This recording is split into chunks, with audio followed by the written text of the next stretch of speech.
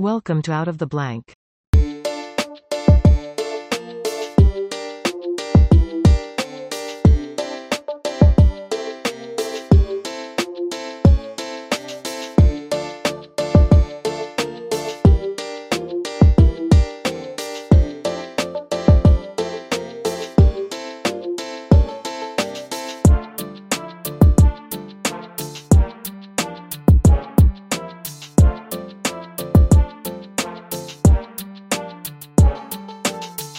Welcome to another episode of Out of the Blank podcast. It's a special episode because we're going to be talking about the Fred Hampton assassination with two very prominent researchers. Craig, it's a pleasure to have you back on the show, and Mr. Haas, it's a pleasure to have you back on as well too. I figured I'd start off the conversation with you guys introducing yourselves and at the same time explaining how you guys got interested into the Fred Hampton assassination. So, Craig, would you like to start? Thank you very much. It's a pleasure to be back, and thank you, Jeffrey, for joining us. It's a pleasure to be with you. My name is Craig Ciccone. I'm an independent researcher from Detroit, Michigan. I've been studying the life, times, and assassination of Fred Hampton for nearly 30 years now. And the 25 years of those 30 have been taken up, spurred by Jeffrey Haas and the People's Law Office, a pursuit of the FBI's file on Fred Hampton, which was much more voluminous than I was led to believe.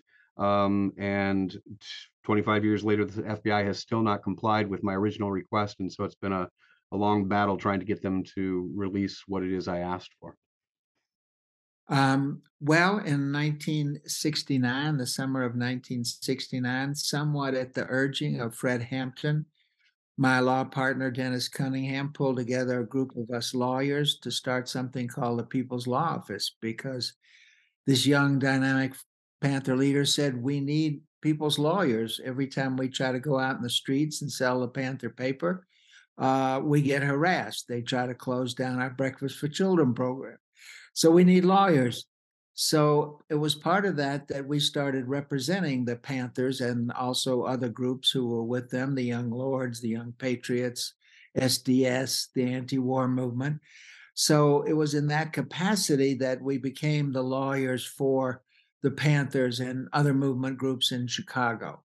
And it was also, we were the ones who were contacted on the morning of December 4th, 1969. I went to the police station where three of the survivors were, and my law partners went to the apartment where the raid took place and started videoing and gathering evidence. So our involvement with the assassination started 3 hours after the raid on December 4th, 1969. Now, just speaking separately with you guys that I did on your own separate shows, and we talked about the assassination, and then watching the recent movie, The Judas the Black Messiah, which we're going to go into a little bit because I have some issues with the film. When it comes to the assassination, I think this exposes a few things. First of all, a law system that didn't do what it was supposed to be initially intended for, which was investigating either the death of Fred Hampton, all bullets, anything that you can talk about ballistics wise that should have been picked up that weren't picked up. Chicago police corruption, it has a whole lot to it that can get a lot of people lost to it. But I would ask for each of you, which is one thing that is your clear front gate thing of something that you can mention to a casual public person who might not know so much about the assassination, like myself, who the first thing that you would get them hooked in of like, this is one thing you can question. This is one huge issue that was not done that should have been done properly by either Chicago police, by FBI, by a bunch of things. You can even talk about the remaining file of Fred Hampton that is still not released to the public. Craig, would you like to start? Mr. Haas, we'll go with you next. Thank you. Yeah, the movie, despite its critical acclaim, of course, said that it was based on a true story, as opposed to saying that it's, that it's based in fact. When in fact the movie was not steeped in any foundation of any research that had been done. That is, they may have used Jeffrey Haas's book, they may have used Jacoby Williams's book, the only two books that deal with Fred Hampton's life and assassination, but they never gave him credit. They were never consultants. So they did not consult myself, John Rice, Jacoby Williams, or Jeffrey Haas in trying to set this perspective, this lens of Fred Hampton how he became the deputy chairman of the Illinois chapter of the Black Panther Party, or the grotesquely criminal way in which he was killed, and then his death being covered up. So if there's one thing that I could tell somebody to that would hook them in, it's that Fred Hampton was set up to be slaughtered in his own bed next to his pregnant girlfriend. And it's a lot worse than anyone has ever made it out to be, as far as the inhumanity, as far as the disrespect. But of course, that is what law enforcement agents did in setting up the Black Panther Party, showing them, portraying them as thugs and reverse racists and criminals and gang members, so that when these kind of catastrophic things happen, people who have read the newspaper said, "Oh yeah, I heard the Panther was shot and killed by the police, but they apparently had it coming because that's who they were, right?" If you stand up to the police, if you call the police pigs, if you assert your constitutional right, then apparently that's good enough for a death sentence. So the fact that the CPD was not concerned with um, the the crime that had been committed, all they were myopic about the illegal search warrant that brought them into that place, and they just literally tried to slaughter the 9 people that were in that small, cramped Chicago apartment. Well, it's difficult to characterize so many uh, really terrible things, illegal things, malevolent things that were done in a quick wrap up. But what I would say is it's the most well documented case of a political assassination by the US and local governments that we have.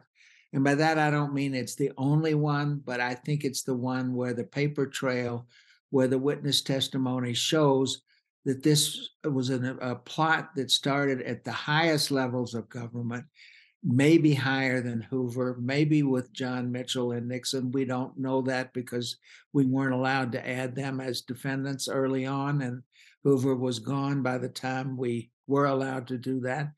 But we know for sure that the government ordered this assassination and then internally took credit for it while publicly denying any role. We also know that a local prosecutor, an ambitious person who wanted to be the mayor of Chicago, took advantage and hoped that his raid on the Panther office and the murder of the people inside would advance his political career because he had termed the Panthers a gang. And so that the police carried out the raid and carried out a cover up of what actually happened in order to both cover up their illegality and to try to advance the political career of Edward Hanrahan. So I think all these things came together in a way that if we had known that at the beginning, and as Craig said, we just got documents 6 months ago of additional proof that Hoover himself knew what was going on and that they were giving bonuses for this raid to both the control agent, Roy Mitchell, and to O'Neill months after the raid. Now, when it comes to what Fred Hampton was saying that got him on the eyes of Hoover or whoever was in charge, I mean, the film made it seem like he was saying very radical things that kind of demonized him, making him seem like an aggressive person, where anybody who's just like, oh, I can see why the government would have had a profile on him. But from my conversations with both of you, it didn't sound like that. It sounded more like a person that was just speaking out about trying to unite people in a sense of understanding. And that doesn't just label onto Fred Hampton or anybody of a certain ethnicity. That labels onto me. That labels onto anybody that just has a dissenting voice about what their government's doing. And I mean, that makes a lot of sense. And it backs the track record of the government when the government's looking at people that they would label communists or they would label a threat. And it brings up real dangers and kind of threats to what we would say is the right track towards democracy when you start realizing that your government's up to something or doing something that necessarily is not correct. I mean, does that mean they can just silence voices because they have the power to? Apparently, in this case, that's what they did. And I didn't think the film really reflected that as well. Well, you ask about what Fred Hampton said. I guess it's not just a matter of what he said. It is, in fact, what he did, and at such a young age. Um, you're talking about a man who was mature beyond his years, who had organizational uh, an affinity for organizing and motivating. So it wasn't just what he said in his fiery speeches, which we can look at and we can, have the First Amendment discussion. But it was of course the times that we're talking about, the 1960s, where a lot of radical movements were coming into the fold and working together. Fred capitalized on this and unified a lot of the rhetoric, the feelings of the community in Chicago and the surrounding area, and he was, of course, saying very dangerous things to the status quo at that time. That's what the government, basically the seat of government, which J. Edgar Hoover called the FBI, um, it caused them the most danger. That is the status quo. If you are questioning the status quo, whether we're talking about economics, politics, culture, what have you, anyone who speaks out against that, who shows the contradictions in what the government says they will do and what in fact they do, which is why the Panther Party in itself took up community programs, because the very politicians and city officials who said we are going to take care of you, they didn't. The Black Panther Party stepped in. Not only stepped in with those community programs, but also told and showed people how hypocrisy or how hypocritical city officials, government officials were in dealing with the most pressing issues of the Black communities, of the poor white communities, of all of the disadvantaged communities. So Fred was not only saying it, he was also doing it. And that's what made him such a danger. And Jeffrey, you're the one who met Fred, and you certainly will be able to say this. Daniel Kaluuya's depiction of Fred Hampton, while impressive because he's a very good actor, Fred never screamed at his audience. He was emphatic. He emphasized some points with his voice, but he never yelled and screamed at his audience. But that's you set that up as his character in the movie and makes it he's loud, he's obnoxious, and he's revolutionary, so that's why they killed him, which is a very simplistic way of putting it. Well, I think you're right. And in fact, when you were there and heard Fred Hampton, he was much more, I mean, he was in the tradition of Malcolm and Dr. King. He had the cadence of the Black minister and credibility. And so he didn't shout at you. He gave you the rhythm and the history behind sort of what he said. And therefore, the method of delivery was not hitting you over the head. It was very much convincing you of the power of his thoughts and his ideas. So, I mean, I think the other thing is, and I don't want to undermine Kaluuya's acting or the fact that young people were inspired by seeing his acting of Fred Hampton, and there's been more interest among young people about Fred Hampton, partly because of the movie. But Daniel Kaluuya was 30 years old, and Fred Hampton was barely 21 when he gave those speeches. And so there's also a youthful exuberance that Fred had that I don't think somebody 10 years old, could actually capture. But that was part of his personality and was part of his charisma. Do you think that the movie, I mean, even in how difficult it is to find government traceability to the actions as well today, too? I mean, we have documentation, but even some of the government documentation just points it back to Chicago police errors. And it seems like this is definitely more orchestrated from above. And the film doesn't really necessarily, besides a guy in a suit talking to, I don't know if that's O'Neill, who it was that infiltrated the Black Panther Party in the beginning, who stole the car or tried to steal a car and got stabbed in the process. Um, there's not really a whole lot of mention of this being like an FBI agent. What they do mention, though, is that you're doing a great act for your country by trying to stop these domestic terrorists in a sense. And that really, I mean, as a public observer, I'm not very invested as much as you guys into the assassination because I'm still new to this. But that's my takeaways. And I'm viewing this, and you got to think of someone who doesn't have any knowledge already into the assassination. Well, if you're talking about Fred Hampton and when the government took interest in him, it was when he was still in high school. So we're talking about 1966. You've got the Chicago Police Intelligence Division opening up their file on Fred Hampton in 1966. Then the FBI follows suit in 1967. So they are surveilling, and have a great interest in this teenager for the last 3 years of his life, day in and day out. So the depiction in the movie being one-sided, that is the FBI, you do realize that the movie never mentions Edward Hanrahan, as Jeffrey had pointed out, or the state's attorney's office. These were the people who were responsible for the actual raid.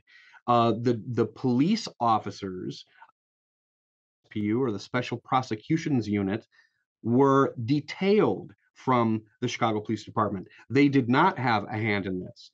So, so no, the movie fails to show, as Jeffrey pointed out at the beginning, that this is from the top level, not just Hoover, but the whole law and order rhetoric that all other agencies, from military intelligence groups to the FBI to even attorneys general from the states.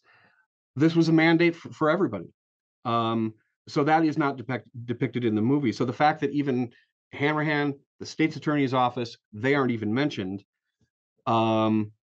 speaks to the lack of foundation in this movie, and the collaboration between the FBI, the state's attorney's office, many of whom the upper echelons either served together as attorneys, or were friends. So their colluding together to make this happen is not sufficiently mentioned in this movie, or just displayed in this movie. And the aftermath of Fred Hampton's assassination is also not depicted in this movie. So when you're talking about the Chicago police, they in fact covered it up. The mobile crime unit picking and choosing what they were going to remove from the apartment after the smoke had cleared and the bodies had been removed. The fact that they left the apartment open, that the coroner's seal wasn't placed on the apartment until December 17th. So this is 2 weeks after Fred Hampton's assassination. Then the coroner decides to seal the apartment. So the lack of internal division, the internal investigative division of the Chicago Police Department, their investigation of their officers and their conduct, that was a joke, because the questions that were given to them they already knew what was going to be asked of them, and the answers that they were supposed to supply. So the cover up really did happen with the Chicago Police Department, but this is not depicted in the movie. I think another thing that, and I don't blame, a movie can't do everything, but this was something the movie didn't do. Really, was how did Fred Hampton get to be Fred Hampton? Because I think as you watch this movie, Fred is objectified, and you wonder, well, I could never be like him. How did he get that way? He was somehow some god that was created from somewhere. So I tried to put together a little bit of Fred's history, and maybe I can, and show with some photographs. After Fred's killing, I got to know his mom and dad and sister and brother pretty well, and their history and where Fred came from. And his family was part of the Great Migration from the South, Louisiana, up to Chicago in the 40s. His mother took a job in a factory. She became a union steward in the factory, a union leader. So if you'll bear with me, I could show folks a little bit about Fred. I don't know, is this on your screen? There we go. Okay, well, I talk about the FBI and the government intelligence agencies from starting with the COINTELPRO, and we'll talk about that, up till using private intelligence agencies like they did at Standing Rock, where I also was a lawyer. So basically 40 years, I was a civil rights lawyer in Chicago, and it was in that capacity that we came to investigate the murder of Fred Hampton, defend the survivors of the raid, and filed a civil suit. 40 years later, I wrote a book about it. And the book is, I tried to write it and went back to school rather than as a lawyer, as a memoir, what the experience was like knowing Fred, what it was like to be in the Chicago in the late 60s, and how I encountered and that fateful morning when I interviewed his fiancee literally 3 hours after he had been murdered in the bed next to her. And as I said, I got to know his family after he was killed. This is Fred when he was 10 years old on the right. And I heard some stories about Fred, even though he actually had a speech defect and practiced talking, learned the nines so that he could defend himself. And eventually nobody wanted to take on his mouth, but it was not because he just was a great orator. He practiced. He memorized the cadence and the speeches of both Dr. King and Malcolm X. And another thing he did when he was 10 years old, his mother said, he lived in a working class suburb of Chicago called Maywood. On Saturday mornings, he would go and get breakfast, buy breakfast, and invite neighborhood kids over and make breakfast for them. And so I like to say he started his own Breakfast for Children program when he was 10 years old. But that was just the kind of heart he had, just the caring about and seeing that everybody got a fair chance. And he did this completely on his own. These are some of the pictures of Fred later on. Fred speaking outside the conspiracy trial, the one at the top, when Bobby Seale was bound and gagged inside in the conspiracy trial in 1960. It started in 1969. And Fred was outside. And I think the famous picture of Bobby Seale bound and gagged reminded people so much of slavery. And Fred, what was inside, then came out and told the world about that. And I think that was one of the things that publicized who he was and made him a national figure. On the right is just a picture of Fred at his desk in the Panther office, showing what sort of a powerful young man he was. Where's the AKs? Where's the AKs? The movie said that they were wearing AKs and they had chains and all that. Yeah, well, that's not true. And matter of fact, the great speech he gave that when he came out of prison and he was framed up for an ice cream stealing 71 bars of ice cream and had to do 2 to 5 years for that. When he came out of jail and gave that famous speech, he was wearing he wasn't wearing a leather jacket. He was wearing a sweater. And yeah, if you don't mind, as a historian, I got to jump right in. Absolutely, the Black Panther Party, at least the central staff, did not wear leather jackets and berets after January of '69. So Fred was always in that coat that you can see in 2 of those pictures that he liked to wear. And the other thing about the picture of Fred at his office at Black Panther Party headquarters, one of the things that's revealed from the FBI documents is, because they had both the headquarters, BPP headquarters, 2350 Madison, and Fred Hampton's residence, his mother's residence in Maywood, their phones were tapped, as well as the headquarters of the National Black Panther Party out in California. It's revealed just how busy the Black Panther Party headquarters in Chicago was. He was constantly on the phone. He was constantly being asked to speak everywhere: elementary schools, high schools, political organizations and rallies, particularly colleges. And of course, they use those opportunities to recruit into the Black Panther Party. But they were constantly busy asking for donations, receiving donations, legal aid. They wanted information on where to find a lawyer Thank you, Jeffrey Haas and the People's Law Office. And things like that. It was just such a hub of the community at that time, and I think that's a very appropriate photograph.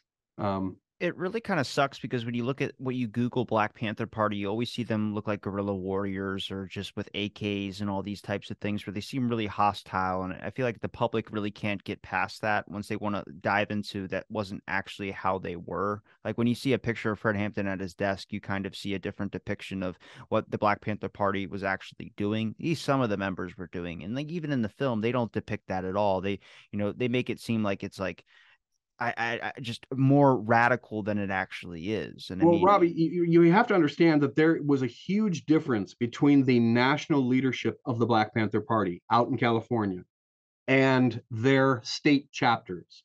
So Fred was in charge of the Illinois chapter of the Black Panther Party, and their priorities were based on community wants and needs, not necessarily the ones that are out in California. So where, yes, of course, they had made big splash, headlines for the bandoliers across their chests and their shotguns, and that they were armed and that they were ready, to confront whoever would challenge them or abuse their rights.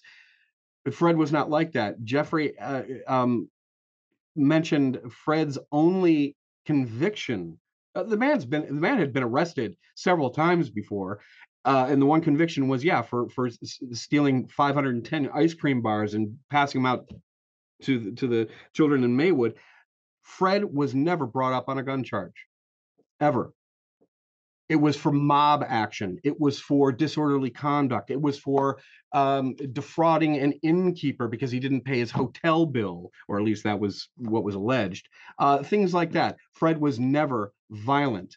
It's much in the same way as that Malcolm X said, that he doesn't advocate discriminate violence, but you have the right to defend yourself. So any rhetoric that Fred used as far as a gun was concerned was about self-defense in the tradition of Malcolm X and Robert Williams. I just want to say that Fred got on the FBI list because he led a demonstration when he was in Maywood. He was the head of the NAACP youth chapter in the suburbs of Chicago. He led a walkout at the high school because Black girls weren't being considered for homecoming queens. He led another march because there weren't enough Black teachers and Black administrators at a school that had an increasingly large Black population. And then he led a group of young people to the city hall in Maywood demanding a swimming pool because the surrounding areas had pools that allowed white kids to go there. There was no pool in Maywood. So for a while, Fred drove kids to Chicago pools, even though he couldn't swim at that point or didn't. But he was demanding a pool. And when he went there, they wouldn't let the kids in. They tear gassed them. And some of the kids ran away and broke some windows. Fred was negotiating for a bigger room. They ended up charging him with mob action because he and a dentist had kicked off the rally, explaining where they were going and why. But Fred was a leader. He stood up for things. His dad told me he just couldn't accept injustice anywhere. And going back to him sitting there 2 days before Fred was killed, I went there because the FBI and local police had raided the office in Chicago 3 times, had shot it up, once had set it on fire, once had urinated on the cereal for the breakfast program. So they were constantly being harassed. But Fred, I went there because they had decided to buy the office because the landlord was going to evict them because of the police harassment. We had gotten the money, so I went there and had Fred sign some documents, and he gave me the money that they had raised. And I just remember him being this energetic, very busy person. I describe him as sort of a modern day rapper because there would be people there would say, okay, be at the breakfast program on time at 6 o'clock in the morning. We got to make the breakfast. We got to serve it. We got to clean up. We're at that point serving breakfast to hundreds of kids every morning. And I think Fred's credibility didn't just come because he was a speaker, but because he was there. He was there playing with the kids, serving the breakfast. He was there selling his quota of newspapers. So that when he had that energy around him, people didn't just say, here's somebody telling us what to do. Here's somebody who's going to be out there with us, who's very much connected to the people and the programs. And that's why I think his appeal was so great, not just in the Black community, but even in the Appalachian white community in Uptown and in Lincoln Park, where what had been a youth gang, the Young Lord, a Puerto Rican youth gang, actually took on gentrification and took on the power structure of the city of Chicago. So this is who Fred was. He came up with this conscience with the mother who had made food during a union strike, and with a father who understood that Fred just couldn't accept inequality, couldn't accept injustice. And his development from NAACP youth coordinator, and I'm still learning things, but we ran into a minister who had set Fred up, a minister in Hyde Park, who actually had Fred speak at churches all over the city of Chicago. And he got a tremendous response. And he knew Fred personally. And one of the issues I learned was that when I guess Fred went up to Milwaukee at one point, where there was a Father Grappi, who was a part of the Catholic left. And there was a group called in the NAACP called the Commandos, which was a Black group that did wear leather jackets, that was more militant, that was in defending the NAACP and other civil rights groups. And Fred met young Black leaders from all over the country. I just learned that 50 years later from somebody who knew Fred and really this minister who not only knew him, but followed him, went to his burial in Chicago, a funeral in Chicago, and actually went to his burial in Louisiana. Now, when it comes to Chicago police or whoever, did someone tip off or send a letter or anything like that to any upper tiers of the government to be able to get the eyes of the FBI or maybe people up higher, focused in on Fred Hampton? I mean, for the number of stuff he's speaking, I mean, I'm assuming this is around Lyndon Johnson, or is this after Lyndon Johnson? During. Because I know he started doing some things towards civil rights, so I was just wondering if it was before all of the really kind of things started to be enacted towards civil rights or anything of that sort. Well, I mean, regardless of the passage of the acts in 64 and 65, it's still going to be very slow in this country. Even today, still have pockets of racism where progress is slow to implement those kind of things, and even the maturity to grow up and grow out of that. So, well, I would just say if we look at what Dr. COINTELPRO started in the 60s under Hoover, and they said the Black movement was the biggest threat, and the Panthers in particular were the biggest threat to the internal security of the United States. They made a coloring book. I've seen it. It's insane. I can't believe that's real. I told so many people after you told me that, Mr. Haas, I told so many people, they're like, that sounds like a conspiracy. And then I showed them the actual, that's nuts. I'm just sorry I had to put that in there. It's crazy. No, but when Dr. King came out against the war in Vietnam, Hoover was given the authority, and they were taping Dr. King and trying to blackmail him because of the supposed affairs he was having. And Johnson knew about that, and COINTELPRO was targeting King. And in one of their memos, they said King, they had a memo, prevent the rise of a Messiah who could unify and electrify the Black masses. And they mentioned that if King gave up his supposed support of nonviolence, he could be such a person. So it was under Nixon, of course, that was 1969 when Fred was murdered. You still had Hoover there, but you had people working with him who really were directing FBI agents in every city to develop hard-hitting programs attacking the Panthers. But Rob, you asked what set it off. I mean, you got to realize that FBI agents, one of the many things that they did every day, they read the newspapers, or they were sent newspaper clippings. So the the progress and the things that Fred Hampton was doing in Maywood made local, even underground, not underground, but non-mainstream papers, and they would have been aware of this young man and what he was doing. That's why I asked about the civil rights thing, is because there would have been probably less newspaper articles if it was more an act of civil rights. But Well, and the FBI certainly didn't just target King. The NAACP, they targeted them as well, and had ever since its inception. You've got to, or close to its inception. You have to realize that Hoover had been director of the FBI and its predecessor. So you're talking about a dictatorship of almost 50 years of that kind of law and order, keeping the status quo, so forth and so on. So it was not unusual for anybody who attended meetings, um, just out of curiosity, would have been swept up in the very large net that the FBI was throwing over anyone that would be considered, or any organization that would be considered, subversive.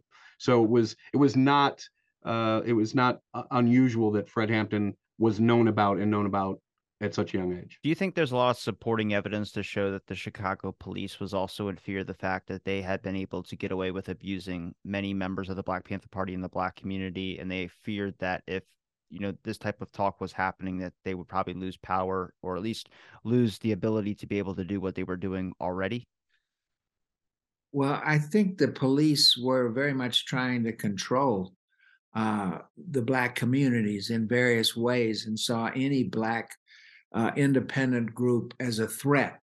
And I think one of the threats they feared in Fred Hampton was he was trying to bring the gangs in Chicago together to help the community rather than prey off the community.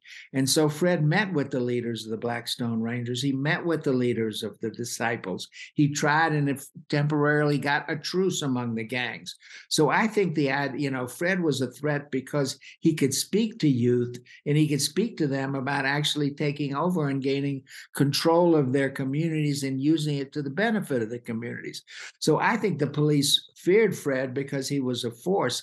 I think the police had their collusion with the gangs. They were paid off by the gangs. They looked the other way when around the drug issues, or they got their cut on it. And that was one of the ways that they controlled or attempted to control the community. So I think the police had their own, and there was a Panther rhetoric. There's no question about it, that to the Panthers and the community means get cops off, beater cops, get them out of the community. Let's have community control of police. But I think many police were fearful of that. And as we used to say, the police union never saw a case of police brutality they didn't support. So the Panthers were constantly raising the issue. There were two young men killed right near the Panther office before Fred was, who were trying to organize to set up a stoplight between the housing project and the health clinic. And under very strange circumstances, these two young men who spoke out, one was from the project and he was killed in what bystanders said was an unnecessary shooting. His brother comes home from Vietnam for his funeral and he gets killed. So this is something the Panthers were talking about: police brutality, ending it. And for many cops, that was also a threat. But going back to this picture is the scene of the crime. This is the bed where Fred and his fiancee, Deborah Johnson, 8-month pregnant, were sleeping on the morning of December 4th at 3:00 in the morning. And as she told me 3 hours after the raid, when she was in police custody, that there was shooting all over the apartment. For some reason, Fred didn't wake up. He sort of rose up and went down with his head, never really getting out of a horizontal position. Of course, it was tremendously noisy. Police were firing handguns, carbines, even a machine gun in there. And then she described to me how two cops walked into the room after she'd been pulled out, and one of them said, "Is he dead yet?" And she heard 2 shots, and then the other one said, "He's good and dead now." And now the ballistics of how he was killed, the 2 parallel bullets to his side of his head, prove that what she told me was correct. And that's the blood on the bed where Fred was killed. And as Craig said, and there'd been questions, why didn't the police seal off the apartment? It was obviously a crime scene. Fred and Mark were dead. 4 other Panthers were injured. We don't know completely whether they were fearful and wanted to get out of the neighborhood. One of the stories, and I think there's truth to it, is Hanrahan wanted the police to come back and show the Panther weapons at a press conference and claim that the Panthers were the victims, or that the police were the victims of an ambush, that they didn't bother to collect. They started grabbing a few bullets and taking a few pictures and left. And so I think now's the time to interject. There were, in fact, 2 of the raiders who were wounded during the quote unquote shootout. Jeffrey, do you want to explain what their wounds were? Well, it's they claim that they were wounded, and Hanrahan said there, but the grace of God, the police would have been killed. And one of them's interviewed that morning talking about they didn't know it was a Panther apartment. They was surprised because they went in there with a machine gun, a 30 carbine, handguns, and shotguns. So that's not exactly what you do when you were looking for. Well, they were allowed to bring weapons from home. Yes, their own personal weapons. Yep.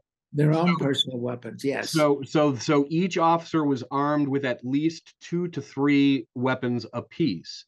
And so Edward Carmody, who was leading the raiders in the back of Fred's apartment through the kitchen, he breaks the glass, the kitchen window, with the butt of his gun, and he cuts himself on glass. So there's your first police casualty. Then John Suzuki, who goes into the back bedroom after it's unclear, but it seems like after Fred had been dragged off his bed and now he's lying bleeding profusely on the floor of the doorway of his bedroom.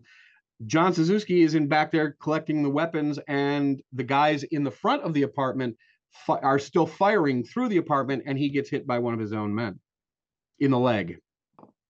So yeah, I think one of the things that all the survivors, and there were 2 other people who'd been in that back bedroom to came up and try to wake up Fred. They dragged Fred's body off that bed out into the hallway like a trophy. I think that's one of the most. And the next slide is really just, this is the police carrying Fred's body out of the apartment.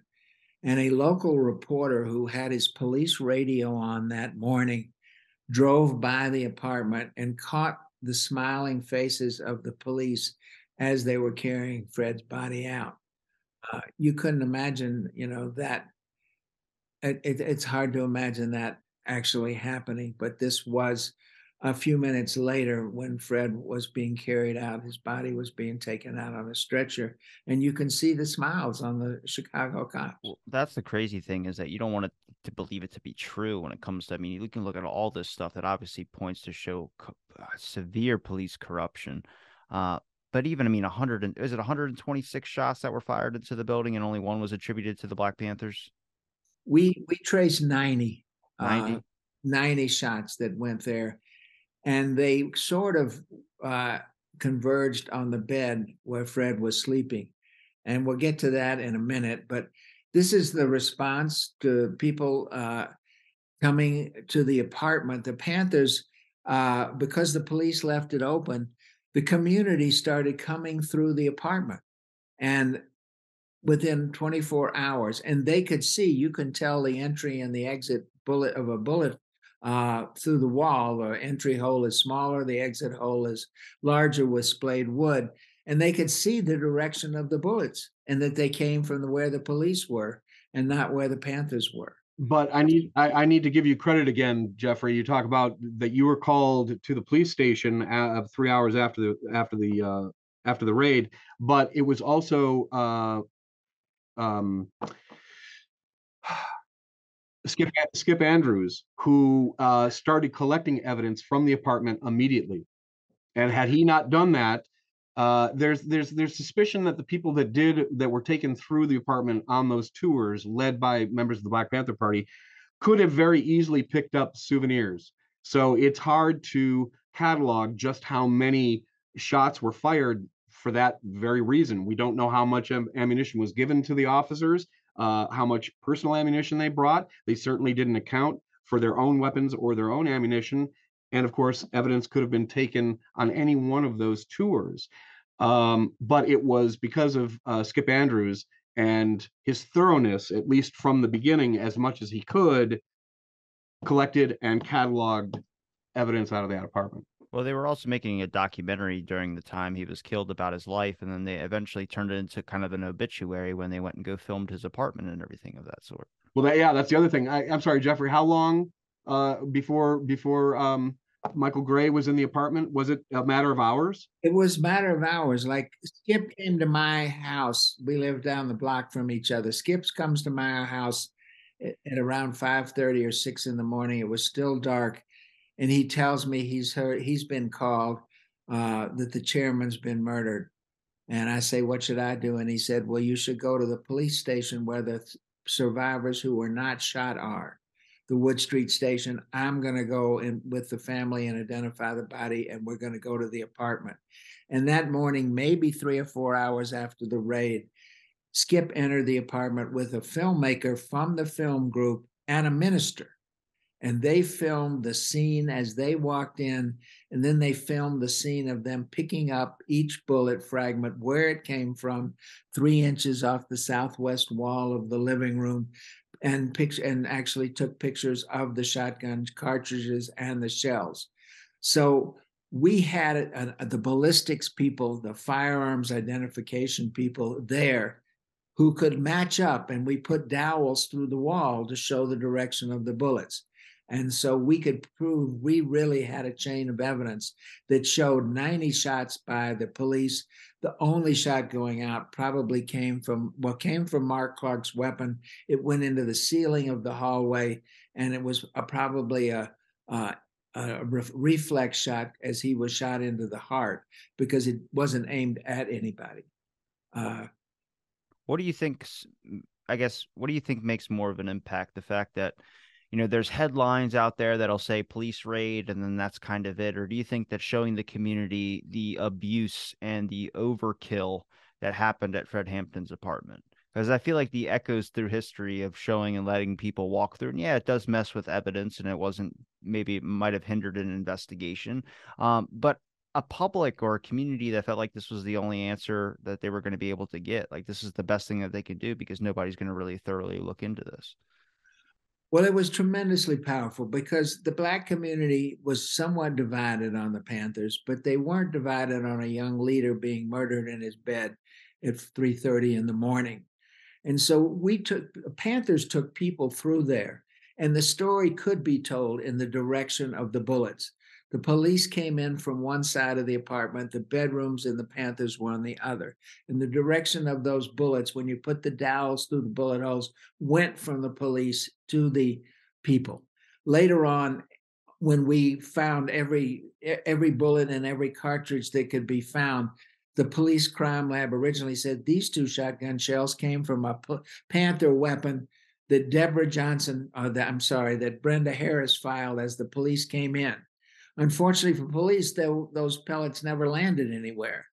One of the officers said they might have gotten caught on an air hook, which was a term we'd never heard. That was his explanation. So this is the Fred Hampton single bullet theory. I love it. Yeah. Later on, the FBI guy said, no, in fact, those 2 shotgun shells came from a police weapon, and they weren't even similar to anything from a Panther weapon. So we had the ballistics weapon, and we thought we had everything until I'm going to show you the next slide. And this was a document. We filed a civil suit. We kept asking for discovery. People were learning about COINTELPRO because of a burglary in Pennsylvania. Some draft dodgers found these documents marked COINTELPRO. And it was an FBI program that targeted the Panthers around the country, or in particular, it targeted the entire movement, civil rights movement, NAACP, Dr. King, targeted the indigenous peoples movement, AIM. So all of left movements were being targeted by Hoover, who saw basically everything as a threat. So we wondered, well, did this COINTELPRO program, which was a secret program that said, you know, disrupt, destroy, and neutralize the Panthers any way we can. That was their words. That was their directive to FBI offices, including the directive prevent the rise of a messiah who could unify and electrify the masses. So it was Fred's ability to bring people together, to create a movement. They didn't talk about prevent the right, somebody who's going to shoot and kill people or attack the police, who could unify and electrify the masses. And that's what Fred could do, both by what he spoke and how he lived his life. And so when we're pursuing this case and we're seeking all these documents, and they were hiding many of them, one day a U.S. attorney who, in the wake of Watergate, didn't want to get accused of destroying documents, turns this document over. And if you have to look at it closely, and we did, it's the floor plan of the apartment where the police raided. And those are little markings of all the furniture. And one of the, up in the right corner, it said Hampton and Johnson when they sleep here. Well, that was a floor plan, and that was the bed. You see the bed in that corner on the right upper room. That was the bed where you saw the blood.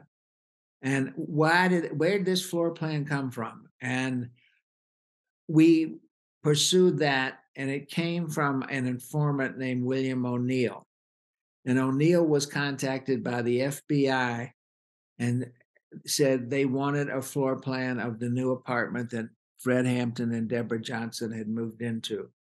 So O'Neill and the FBI control, Roy Mitchell, wrote this floor plan. I believe that O'Neill must have had to go in there and note where all the furniture was, because he probably didn't remember. So that floor plan was created by the FBI and then given to the Chicago police. And they had that floor plan when they did that raid, and the bullets converged on that room where the Hampton and Johnson were sleeping.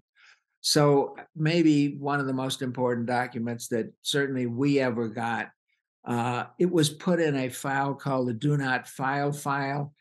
So it could have been destroyed. Normally, every FBI document has a routing and goes to every other office, but this one could have, and this particular U.S. attorney didn't want to take the weight for being told, you know what to do with this. And so this became a critical piece of evidence. William O'Neill had been at one part the bodyguard for the Panthers.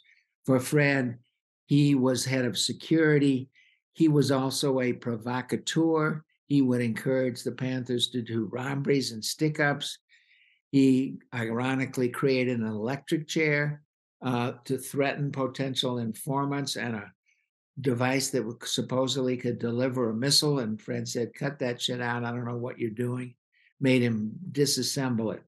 So this is one of the documents that we uncovered. Now with O'Neill, now when did all these plans and when did the floor plans get passed? When did the really think the plot to do this eventual deed eventually start? Like how far into O'Neill's, infiltration into the Black Panther Party do you think it was maybe an idea before that? Like, I mean, to be able to not only if you look at the floor plan, see where they entered, I mean, know exactly where Fred Hampton's bedroom is to be able to shoot him twice in the side of the head.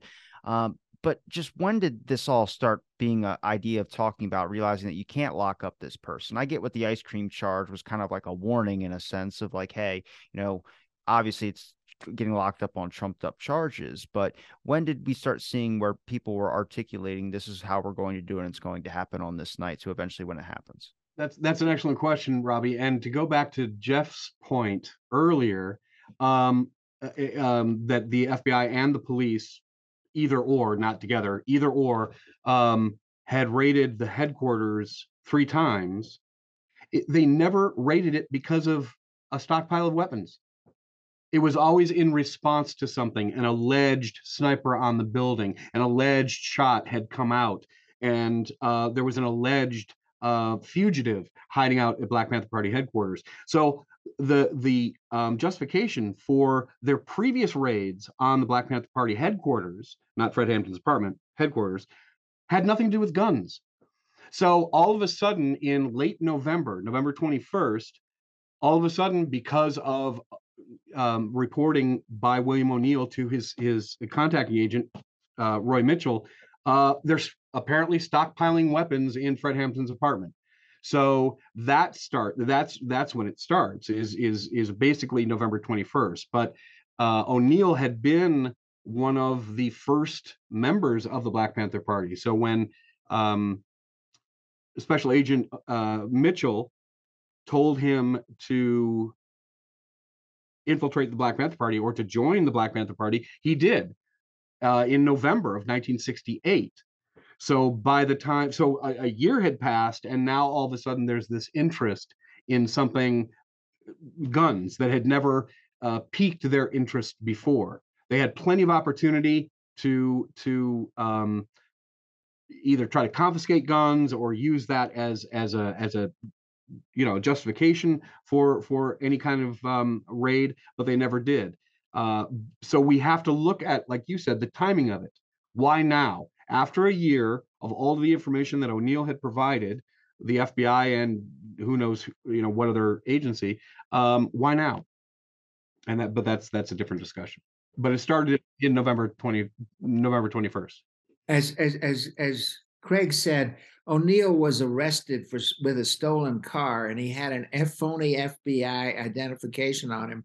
So he was turned over to the FBI, and Roy Mitchell thought, what interesting, this sort of street smart black guy driving a stolen car. Why would he have a phony FBI?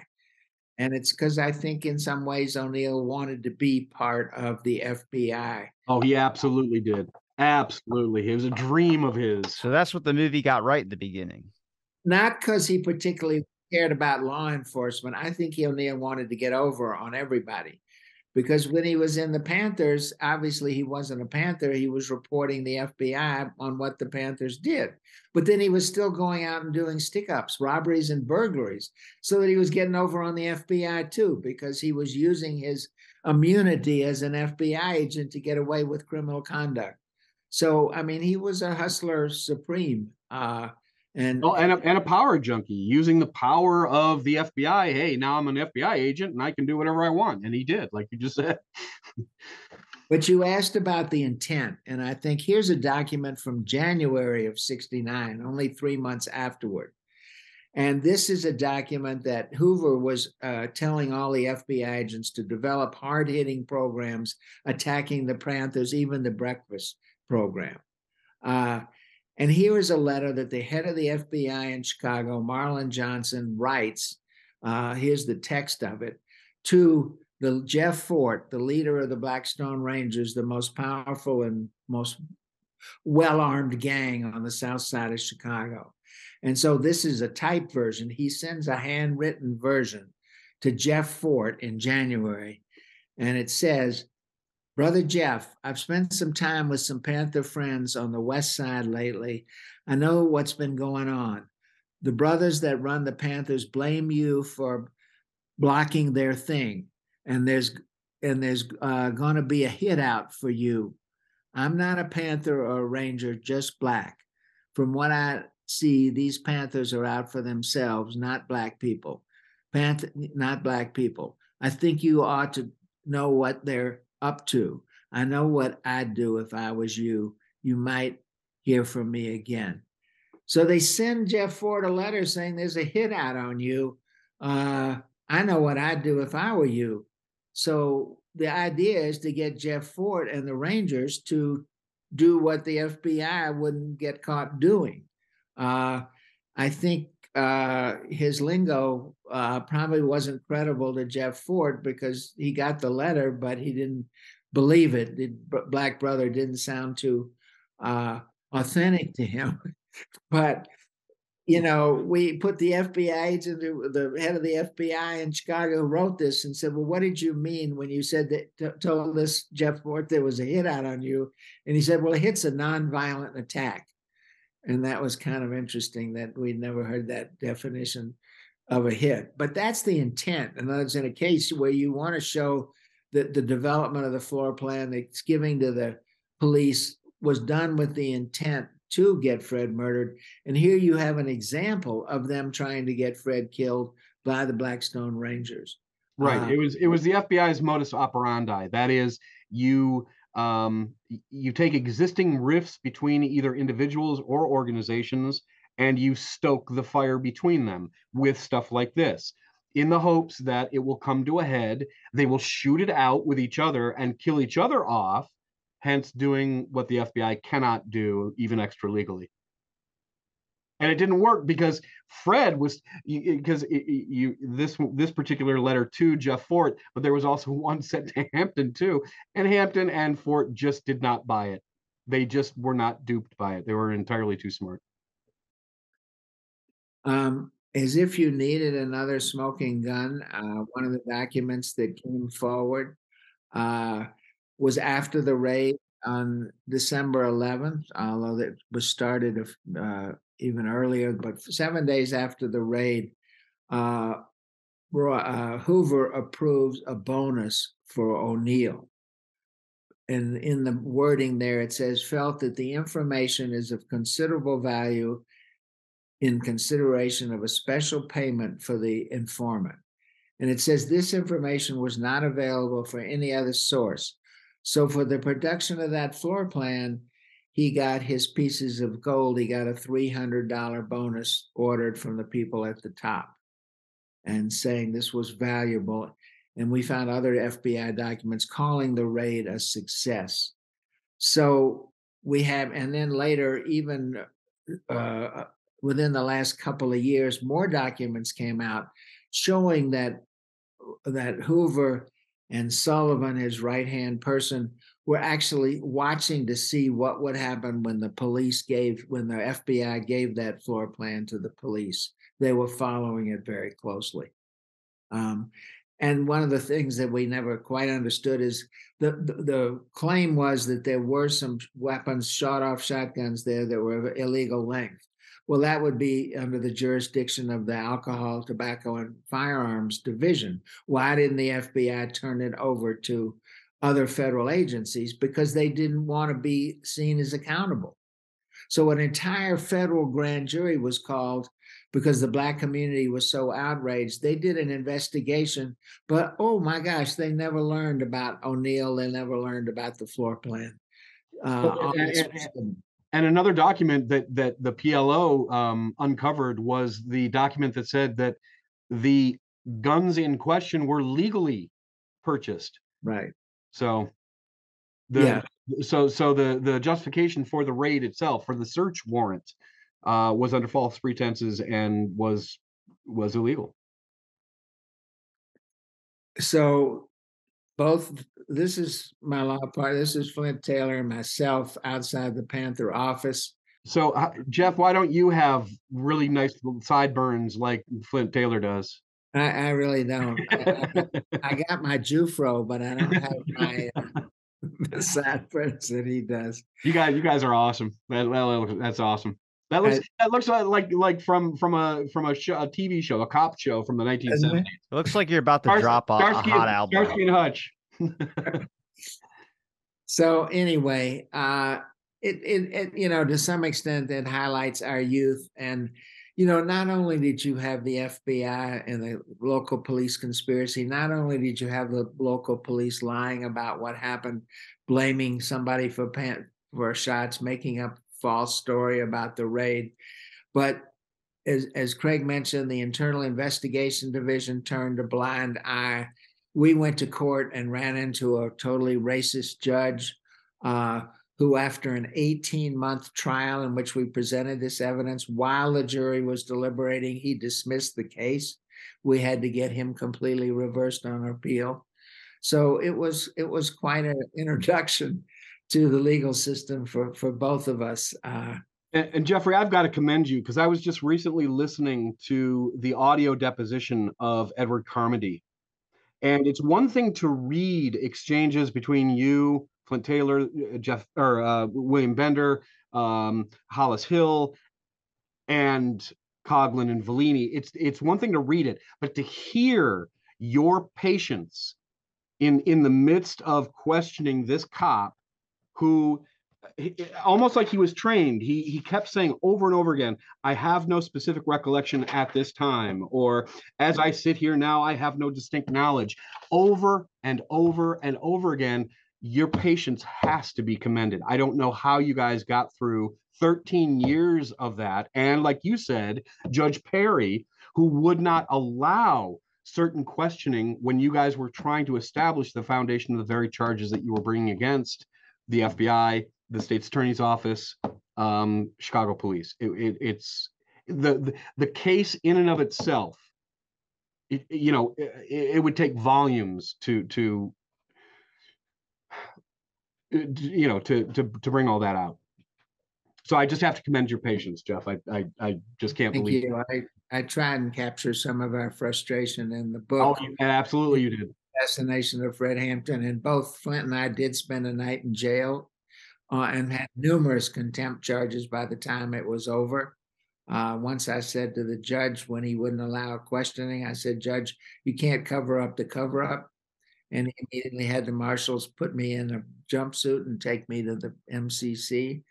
And once Flint got so frustrated, he threw his stuff down on the table and then knocked over a water pitcher. And the judge called the jury back in and told them what had happened, that Mr. Taylor had lost his patience. So it was difficult and trying. On the other hand, I think we would sometimes think of Fred and, well, what would Fred do? And you gotta make a commitment. That's what he said. Fred said, if you're asked to make a commitment at the age of 21, Yep. and you say, I'm too young to die at the age of 21, he said, then you're dead already. Yep. So absolutely. Well, thank God people like yourself are out there, at least documenting a lot of this as well, too. I mean, able to share your stories for people like me who, I never even heard of Fred Hampton until I came across your book, Mr. Haas. And it's a sad thing that, history doesn't talk about Mr. Hampton more. Well, I think that's one of the things I am glad that the movie alerted young people to the existence of Fred Hampton. I think Black Lives Matter before the movie actually uncovered Fred and what a leader he was and how he was killed by the government. And I hope that my book and Jacoby Williams' book and others, and I think for young people now, there is a realization. I don't recommend the movie, though, the Judas and Black Messiah movie at all. Well, they took some of what we learned and created characters around them, and I have many criticisms of the movie. I do think it alerted young people that there were Panthers and that there was someone named Fred Hampton. Unfortunately, the movie sort of idolizes the informant, William O'Neill, and as opposed to Fred and the Panthers. So that's obviously a very big criticism. But I do have to go back and one more time commend the People's Law Office, because you had mentioned earlier, Jeffrey, the Media Pennsylvania papers, where the program COINTELPRO was first emerged. It was because of an illegality that we learned about the illegality of the FBI. I think that the PLO, the People's Law Office, should be mentioned right alongside the media papers, the Pentagon papers, the Alliance to End Repression, and even the Church Committee, in the importance of how you guys created our understanding of U.S. intelligence apparatus in the 1960s and 70s. Like I said, you guys should be mentioned right alongside them. So, well, I mean, the Church Committee was a bit of a whitewash. I wouldn't chalk that. I wouldn't say that. As a matter of fact, when you're talking about where can we find documentation, I'm going to direct you to the Church Committee. But when we get to that, we'll get to that. But no, the importance of these documents and being able to expose the hierarchies, the motivations behind the U.S. intelligence apparatus. Like I said, the PLO was instrumental in that, just as much as the Pentagon Papers, the Church Committee, the Alliance to End Repression or even the media papers. The church committee, I mean, they exposed a heart attack gun, they exposed CIA on campus, they exposed foreign assassinations. But my issue starts to become is that there's an idea out there that the government's incompetent. They always get caught on things. And I'm like, well, they get away with it because nobody ever pays the price. The church committee asked about the budget, and William Colby and other directors that were also speaking to William Colby in his ear were saying, yeah, you don't need to publish the budget. And the church committee moved on. I mean, yeah, we got some very crucial things on it, but I mean, government accountability is one of the things that we need to have a real live court hearing discussion on about who's going to be the ones that are going to stop them from doing these actions and let it progress. Because, I mean, that's what we see throughout history. The church committee is a great example of stuff that just has continued to exceed on today. There's other things out there. CIA is still on campus. And there's this aspect where if you talk about certain things, people will say that sounds conspiratorial. A Black Panther coloring book that was created by the FBI sounds conspiratorial, but it's real. And it's like there's been such a large disconnect between the government transparency on things and the public's opinion on what the intelligence agencies or whoever or what they are doing. It's so huge. And this is one of the biggest dangers that William Colby saw, which when he did Watergate was his big issue, which is that the public needs to know somewhat of what we are doing. You don't need to tell them everything, national security, whatever that means. But there needs to be a connect because now we've gotten to a point where we're so disconnected that we're stuck in like an echo chamber. And now we're going to continue going down a really dark road and the public's not going to know what that is. And it's all going to look really bad in the end. And I think, that's common examples of stuff we can see today. Yeah, but you're talking about the difference between accountability and what the public does in response to that accountability. I mean, when you're talking about accountability, what are you asking for? Are you asking for, with the exposure of COINTELPRO, which of course the media paper initiated, and it was the church committee that explained what it was, and the documents that Jeffrey showed, and other documents to the extent of their operations against groups like the Communist Party, like AIM, like the Black Panther Party, like the Nation of Islam, so forth and so on. It was important for that to emerge. Whether or not the church committee actually did something of substance, that is, well, did it cut the FBI's budget? Well, of course it didn't. Did it reprimand the very agents that were constructing these programs and these anonymous letters and that led to deaths and things like that? No, they didn't. But public awareness is important. Hopefully we get enough public awareness in the exposure of these documents and this behavior by our U.S. intelligence agencies that it comes to a head. It comes to a,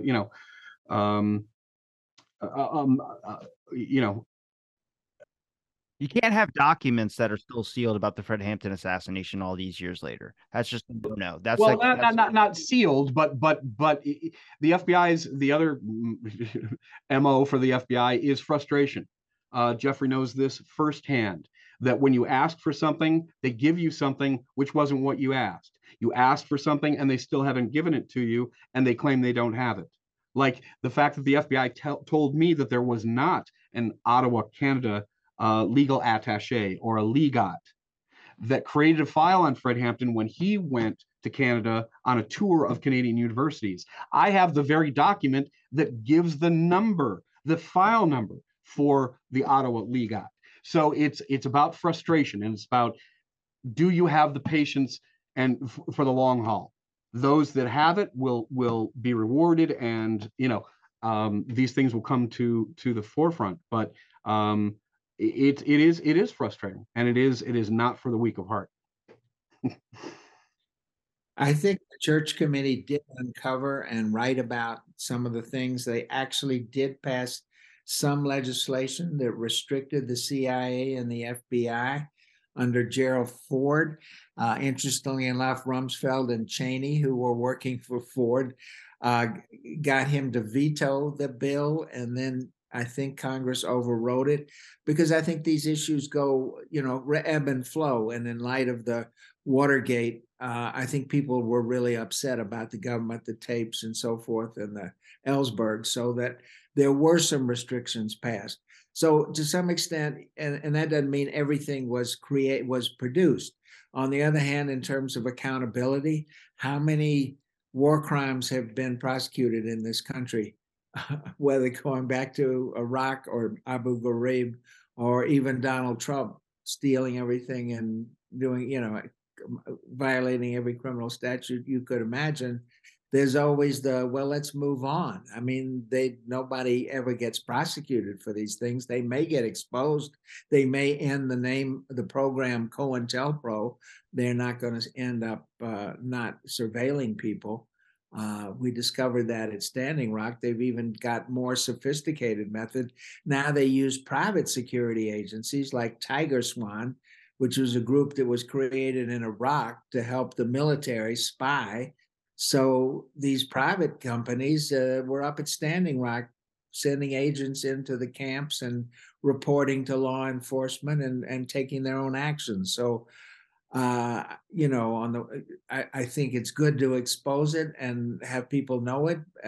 But in terms of ultimate accountability, we haven't ever seen very much in this country. Well, you get Well, the to dovetail that point, it's even the old civil rights cases like Emmett Till, like Cheney, Goodman, and Schwerner, like Medgar Evers. These were all finally prosecuted, 40, 50 years later, but it's because of government exposure of what the government did and covered up that allowed the prosecutions to happen. So I still have faith as far as um, exposing the cover up in Fred Hampton's assassination and the extent to which and its depth and breadth.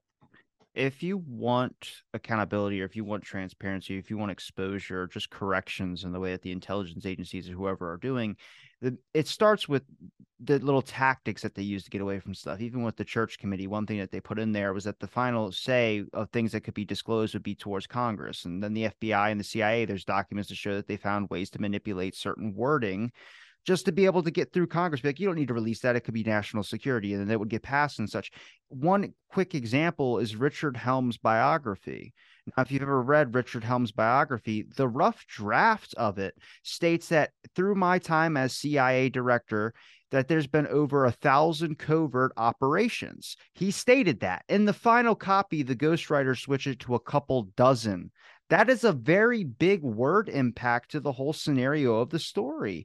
And you get into this point where look at the Watergate hearings when you see, oh, you want that document? I think that's the NSA's document. Then the NSA, they go to the NSA. Actually, that's the FBI's document. Months and months of delayed progress in trying to find a document, just pointing fingers at another agency, and nobody knows who has the document. So then you have to go to all this long route. These are small tactics that you can nip in the butt real quickly. Absolutely. Especially when FOIA was designed for disclosure. That is, when in doubt, if something should be redacted, always fall onto the side of disclosure. But of course, the FBI documents that I got, Jeffrey didn't have to worry about that because he got it through discovery. So you had a judge, you had defendants and attorneys, defendants for the attorneys who are looking at these documents and making judgments right there. Jeff could argue right then and there, hey, if we don't know what's redacted, we don't know if it's pertinent. So you've got to read it and you've got to tell us if you can release this information to us. With me, it's trying to read through redactions, which I know in 30 years of reading FBI documents, essentially what's being redacted, and they're entirely too liberal with the black markers.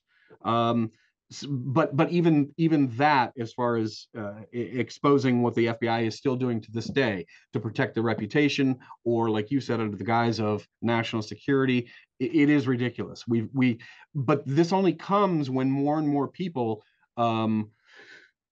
ask the FBI for the very documents they keep from us. They are not going to voluntarily release these things. We have to ask for them, and we have to know what we're asking for. And if we don't get what we've asked for, to continue the fight and to continue to compel them to release these documents. Well, how do people get justice in their lifetime is the point here. The people that put in the work like Mr. Haas and the people like Fred Hampton's family that should be given, proper closure about exactly happened and rightfully compensated for the whole thing as well, too. Obviously, that's not going to bring Fred Hampton back, and there's nothing that we can do about that, but we at least can get some transparency and at least get some historical accuracy on what the hell was going on. I mean, besides speaking about it, I mean, educating the public more on Fred Hampton, which I think, it doesn't take much. It's just about showing people that this event happened and it exists. A lot of people, history, I mean, it's hard to get people to care about something a week ago. I mean, me and you, Craig, have been focused on the Kennedy assassination. That's damn near 60 years. Let me tell you, that's a hassle and a half. But people will care when you show them the things that don't add up, when you show them that their government is necessarily not out there for their good. It's not a government of the people. You know how many documents I've came across during the Kennedy assassination topic where it says Garrison's attempts to embarrass the agency? Your agency is speaking about you like an ant.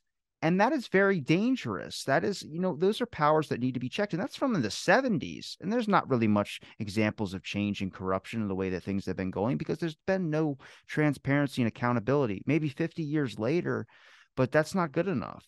This process needs to kind of be stopped. And there's ways that we can do that and effectively talk about it as well, too. I mean, it goes into another thing I was going to ask about Fred Hampton.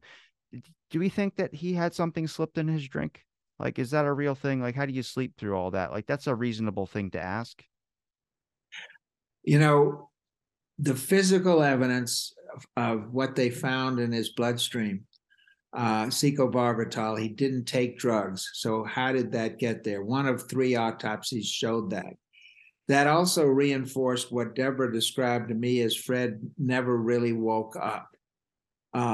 Those would be indications of he was drugged. Well, and I'm sorry, Jeffrey, and that he fell asleep during a conversation. And he fell asleep talking to his mother. My only question about is, if O'Neill was the one who drugged him, I wonder if the FBI would have wanted O'Neill to know they were coming that night, because informants are dangerous and you don't necessarily let your informant know everything you're going to do. You'll get the floor plan from them and they can figure out what it's for. But do you tell an informant that you're going to do a raid the night they're there? Maybe. I don't think you do. And that's why I don't know whether that challenges the drugging issue or whether O'Neill was the one who did it. I don't know. The physical evidence would say yes. His actions would say yes. Why the FBI? It's also possible, and people have thrown this out, that the police may have done that. They might have had an informant there. And we don't have evidence of who that was. And that opens up all kinds of Pandora's Wait, so box. O'Neill was in the house that night when Fred, did they Yeah, know he what was time he there. left?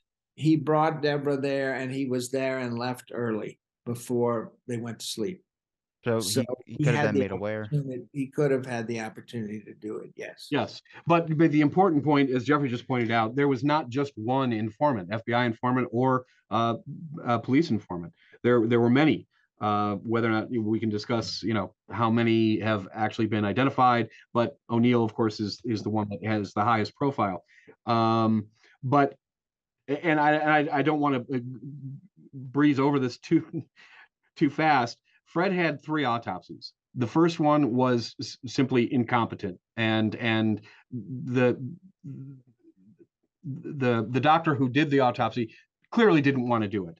Nor did the guy who signed the autopsy, because he only had a limited medical license to do the autopsy. So it was medically incompetent in the first place. So then a second independent pathologist does a second autopsy, and it's during that toxicology that the presence high degree of secobarbital was found in his blood, because the Cook County coroners did not test his blood for barbiturates, simply for alcohol. But then to, of course, settle the question, the 1970 federal grand jury ordered that Fred Hampton be exhumed from his plot in Haynesville, Louisiana, 2 months after the second autopsy, and then they tested his blood. The Commission of Inquiry, it was a group headed by Ramsey Clark, the former Attorney General, and Roy Wilkins of the NAACP. That study actually asked funeral directors, given the amount of solution that was put in Fred Hampton's body for burial preparation, that is when he was embalmed, given all of the chemicals that were put into his body, could then any kind of barbiturate be found in Fred Hampton's blood after he had been buried for 2 months? And of course, the overwhelming opinion was no, you couldn't. So the seemingly legal definitive answer of whether or not there was secobarbital in Fred Hampton's blood was established by the second autopsy. And then the question is, okay, who could have done it and why? Well, so that Fred Hampton would not, in fact, put up a fight or be able to defend himself. What time did O'Neill leave, if he left early, or is it just he left early? Well, it wasn't that early. I think it was around midnight. I mean, they hung out. There was a political education class that night at the office. They came back to the apartment. They ate. They drank Kool-Aid. And then he leaves. I don't remember, but fairly late, you know. But the police came in at 4:43 or 4 o'clock, 4 a.m. 4:30, about 4:30. So I mean, that's a reasonable amount of time to get out of it. But even then, I'm like, did they know? Did he know what time they were going to be coming in, or did he just know the raid was going to be happening at that night? That's my biggest question. Would they have notified him that they were doing it? And somebody suggested there was a memo that we heard about during the trial that we never saw, and it said that in there that one of the FBI ideas was to play on the police Panther hostility and to build up police hostility toward the Panthers. And they supposedly, this memo that we never saw said it would be good if a cop were killed in a police Panther confrontation. So my question is, would the FBI have cared if Fred had picked up a gun that night? Maybe they would have liked that if he'd have been killed. On the other hand, the local police who were doing the raid, they probably would not have liked that, which is an argument, but maybe the local police had someone else in there. I just don't know. I concede the physical evidence shows drugs in his system. His conduct shows that.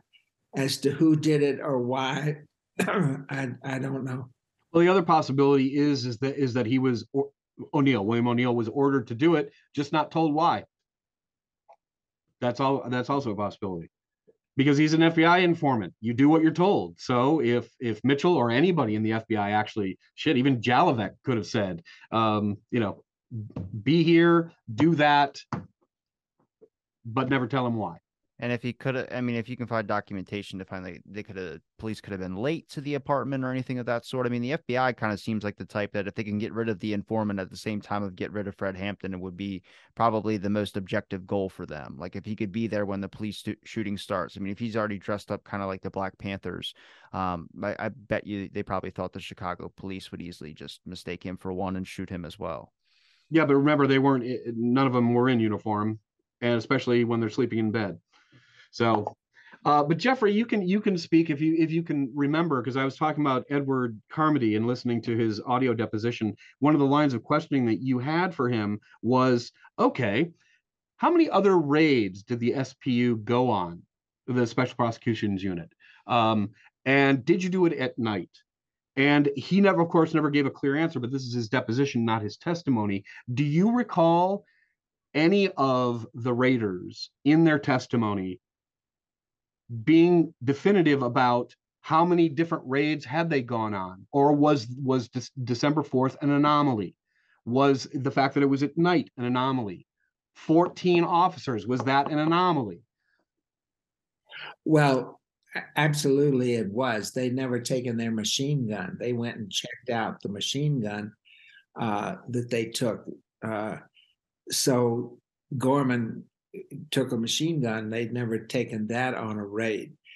There were alternative protocols that I don't recall if they had done, which is when you think there's a likely confrontation and you're trying to serve a search warrant, there are ways to do it. You call the number and you tell people to come out. You you surround the place and you get on loudspeakers and say, we have a search warrant for your place. In other words, if you don't want a confrontation, you don't come at 4 a.m, knock on the door, and then come in shooting. So there were different methods. And I don't recall any of them saying that their normal protocol was to go at 4:30 a.m. with 14 people, 7 in front and 7 in back, armed to the teeth. Right. Right. And of course, they also could have served the search warrant, that is, gone into the apartment, removed the guns while they were at the political orientation meeting, like you just said. They were gone from 8 to 10. So the apartment was empty. Yes, they could have gone, and if their objective was to seize or discover if there were guns, they wouldn't have done it at 5 in the morning. They would have done it, and they probably knew about this political education class. You're right.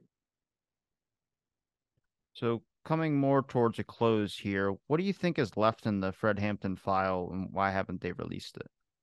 Well, and Jeff's answer is going to be completely different than mine, because